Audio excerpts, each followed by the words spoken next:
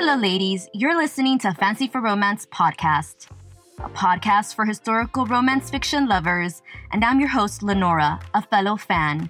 This is episode 2, From Lust to Love, and we're going to be diving into The Wrong Highlander by Lindsay Sands. Before we begin, I don't use character names, so you will mostly be hearing female lead and male lead.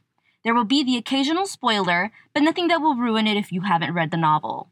Without further ado, let's get to it. Female lead's father is sick, and she is worried he's going to die.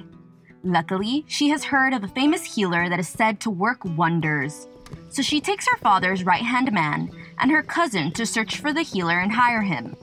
After 2 days of riding hard, she finally comes across the healer, but it turns out that he is in a waterfall bathing, so she sends her cousin in to fetch him. Now here's the caveat. The man who is bathing is not the healer, but is actually the healer's brother, male lead. So the female lead is approaching the wrong person. Things escalate quickly, and with reason, because being approached while naked and bathing is not cool. So the two men get into a skirmish, and before the male lead drowns her cousin, our female lead knocks him out cold and ends up inadvertently kidnapping him because she's in a hurry to get back to her father. Little does she know that she is taking the wrong person. So here we are, starting a story where the female lead kidnaps the male lead, y'all. And when I read the summary in the back of the book, call me intrigued. I just had to read it. I want to know, how are they going to make the relationship work? It essentially started with a kidnapping, and this whole conundrum was started by our female lead. So we're looking at a kidnapping trope, but reverse kidnapping in this case. So I thought, let's dive into this. Why not? I want to know how they're going to fall in love. Things escalate quickly in The Wrong Highlander, going from 0 to 100 on various occasions, like the waterfall scene and their first kiss. The scenes escalate in comical ways most of the time because of the character's inability to think before they act, which gave me secondhand embarrassment and a good giggle on multiple occasions.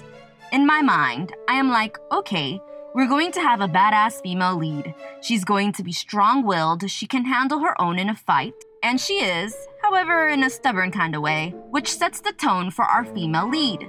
She acts before she thinks. That is not to say that she is an uninteresting character, though. She can get a bit annoying. She was forced to grow up quickly, so she takes charge of things and does them in her own way, which is commendable. She loves her home and the people in it. Through and through, she is an independent woman who loves her freedom and taking charge. This is cool to read in the historical romance genre because we are aware of how hard it was to be a woman at the time. Most of these qualities stem from the relationship she has with her father, which while reading, you can quickly realize she's got some daddy issues. In short, their relationship was complicated because he was not always present in her life. However, despite the lack of involvement from her father, she still loved him. The story starts with the fact that she does not want him to die and is looking for a way to save his life. This complicated relationship with her father was rather interesting because it was not a clean-cut good or bad. In reality, people are complicated, and their father-daughter relationship was complicated, which is pretty realistic.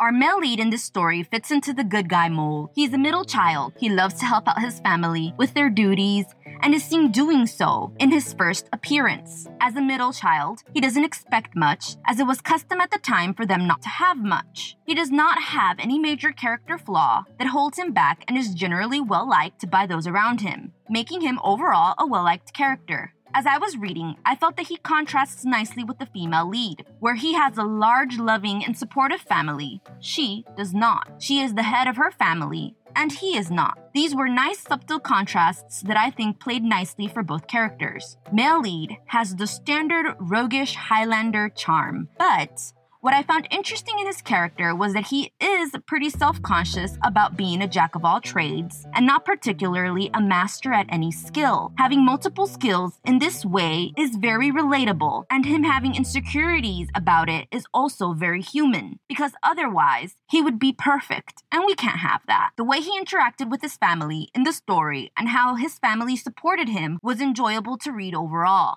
It should be noted that the male lead character is not prone to a temper. This can be seen through how he handles the kidnapping and how he interacts with all the other characters involved.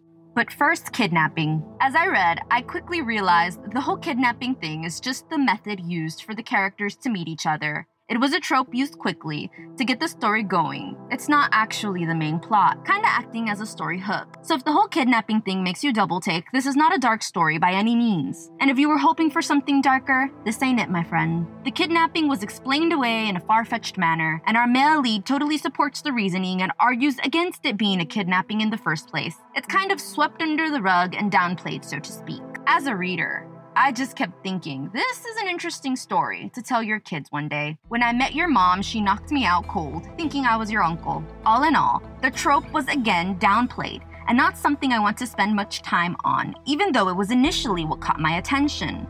The way it was downplayed and swept under a rug was kind of a letdown, to be honest. In fact, as I was reading, I found something far more interesting that kept me engaged, which is that the author takes our characters from lust to love instead. This leads to an unexpected character self-awareness in the story. This took me by surprise because the author does not try to pass off their shenanigans as love at first sight. Mind you, while reading, the characters can be comically impulsive, so for them to have moments of inward thinking was nice. Page 73 has a nice moment where she is questioning how she can lust after someone she barely knew. And page 256 shows her mulling over what she thinks of him and if she is willing to marry him. She is not deluding herself that she loves him, but she is weighing her options. I particularly like the sentence, and I quote, "It was the talking that had slowly begun to change her mind," which I feel shows the importance of quality time and communication in a relationship. And on page 276, we can see male lead openly questioning his feelings for her. So even though both characters are pretty impulsive, it is these small moments in the writing that made it an enjoyable reading experience. Both female and male lead knew from the get-go they were sexually attracted to one another and didn't bother trying to mask it as love. Their first kiss was intense with bumping and grinding on a bed with her unconscious father in the room, which had me thinking, really? But anyway, the scene straight up depicts lust. They barely knew each other. Heck, to that point, they had barely spoken. So to have written fluff about how they fell in love at first sight would have been absurd, and I appreciate the author calling it out. As a whole, this aspect of the story was far more interesting to me because it made me want to know how they were going to come to terms with their feelings and how exactly were they going to fall in love. There are a total of 5 intimate scenes, only 2 where they do the deed. Even though 5 intimate scenes could arguably feel like a lot, 2 of them are motivated by the characters wanting to become closer to each other and further explore each other intimately. The male and female lead acknowledge their feelings as lust and throughout the story work to progress into love. Does the lust to love happen quickly? I would argue yes, it does. It takes his family about 2 weeks to get to her keep, and that's the amount of time we get for them to decide whether they like each other or not. So it all happens pretty quickly. I do acknowledge, however, that the author only has a little over 300 pages to work magic with. So the fact that she incorporates scenes where the characters are getting to know each other, as well as adding character exposition where they contemplate their own feelings, allows you to feel like they have more time together than they actually have. So while I do feel, in relation to reality, it's too fast to fall in love in 2 weeks, in the bounds of the story, it kind of works because we need these characters to fall in love within this 300-page limit, and she gives us enough scenes to believe that it happened. Now, the author messed with my feelings while reading. The last bed scene was romantic, but I could not get over the fact that they were injured. I couldn't help thinking, but you're hurt though. Like you guys are recovering. But I digress. All in all, I appreciate the acknowledgement that love and lust are 2 totally different things. The fact that the characters straight up question their feelings for each other and outright say they know they are not in love was refreshing. Now, something I am forever Googling how to pronounce every time I read a Highlander historical romance is Sgaendub. Not only is this word tough to pronounce, but it's quite common in the genre because it was historically such a useful, everyday tool. The Sgaendub is a small, versatile blade used for eating and preparing food. hunting, and even protection. Basically, think of it as a knife you carried around in case you needed to cut something. The word rushes popped up a few times in this story, and with a bit of perusal on Google, I found that rushes are in essence a type of plant laid on the floor for both insulation as well as scent, because herbs would sometimes be added. It kind of acts as an affordable carpet, so to speak, and would be changed for the benefit of guests. Lastly, I would like to touch on riding a horse side saddle.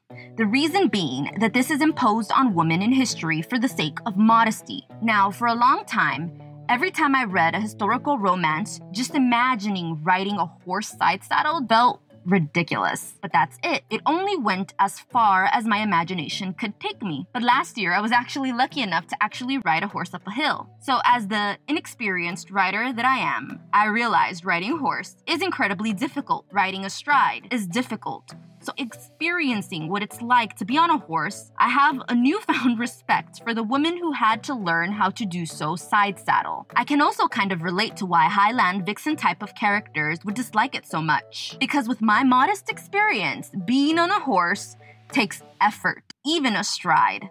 This got me curious though. How could women actually ride side saddle comfortably? It turns out that throughout history, the side saddle itself has been adjusted various times to make riding easier, starting from a simple chair-like construction in the 14th century, continuously being modified to the introduction of an extra pommel, and then reaching the riding form we are familiar with today in the Victorian era. It's crazy to think on how long it would take to find a way where women could ride comfortably, all for the sake of modesty. As a counterpoint, though, it's also amazing to see that by adjusting the side saddle itself, women were able to discover a form where they could gallop comfortably. Trust me, riding in a simple walk astride is hard and scary for a complete novice. So the thought of riding a gallop side saddle is beyond me. All in all, I find the history of it fascinating because riding a horse is hard, though also a bit frustrating that women were imposed these things simply for modesty. It's ridiculous. This, of course, coming from modern sensibilities where it is understood that a woman's hymen is not indicative of her virginity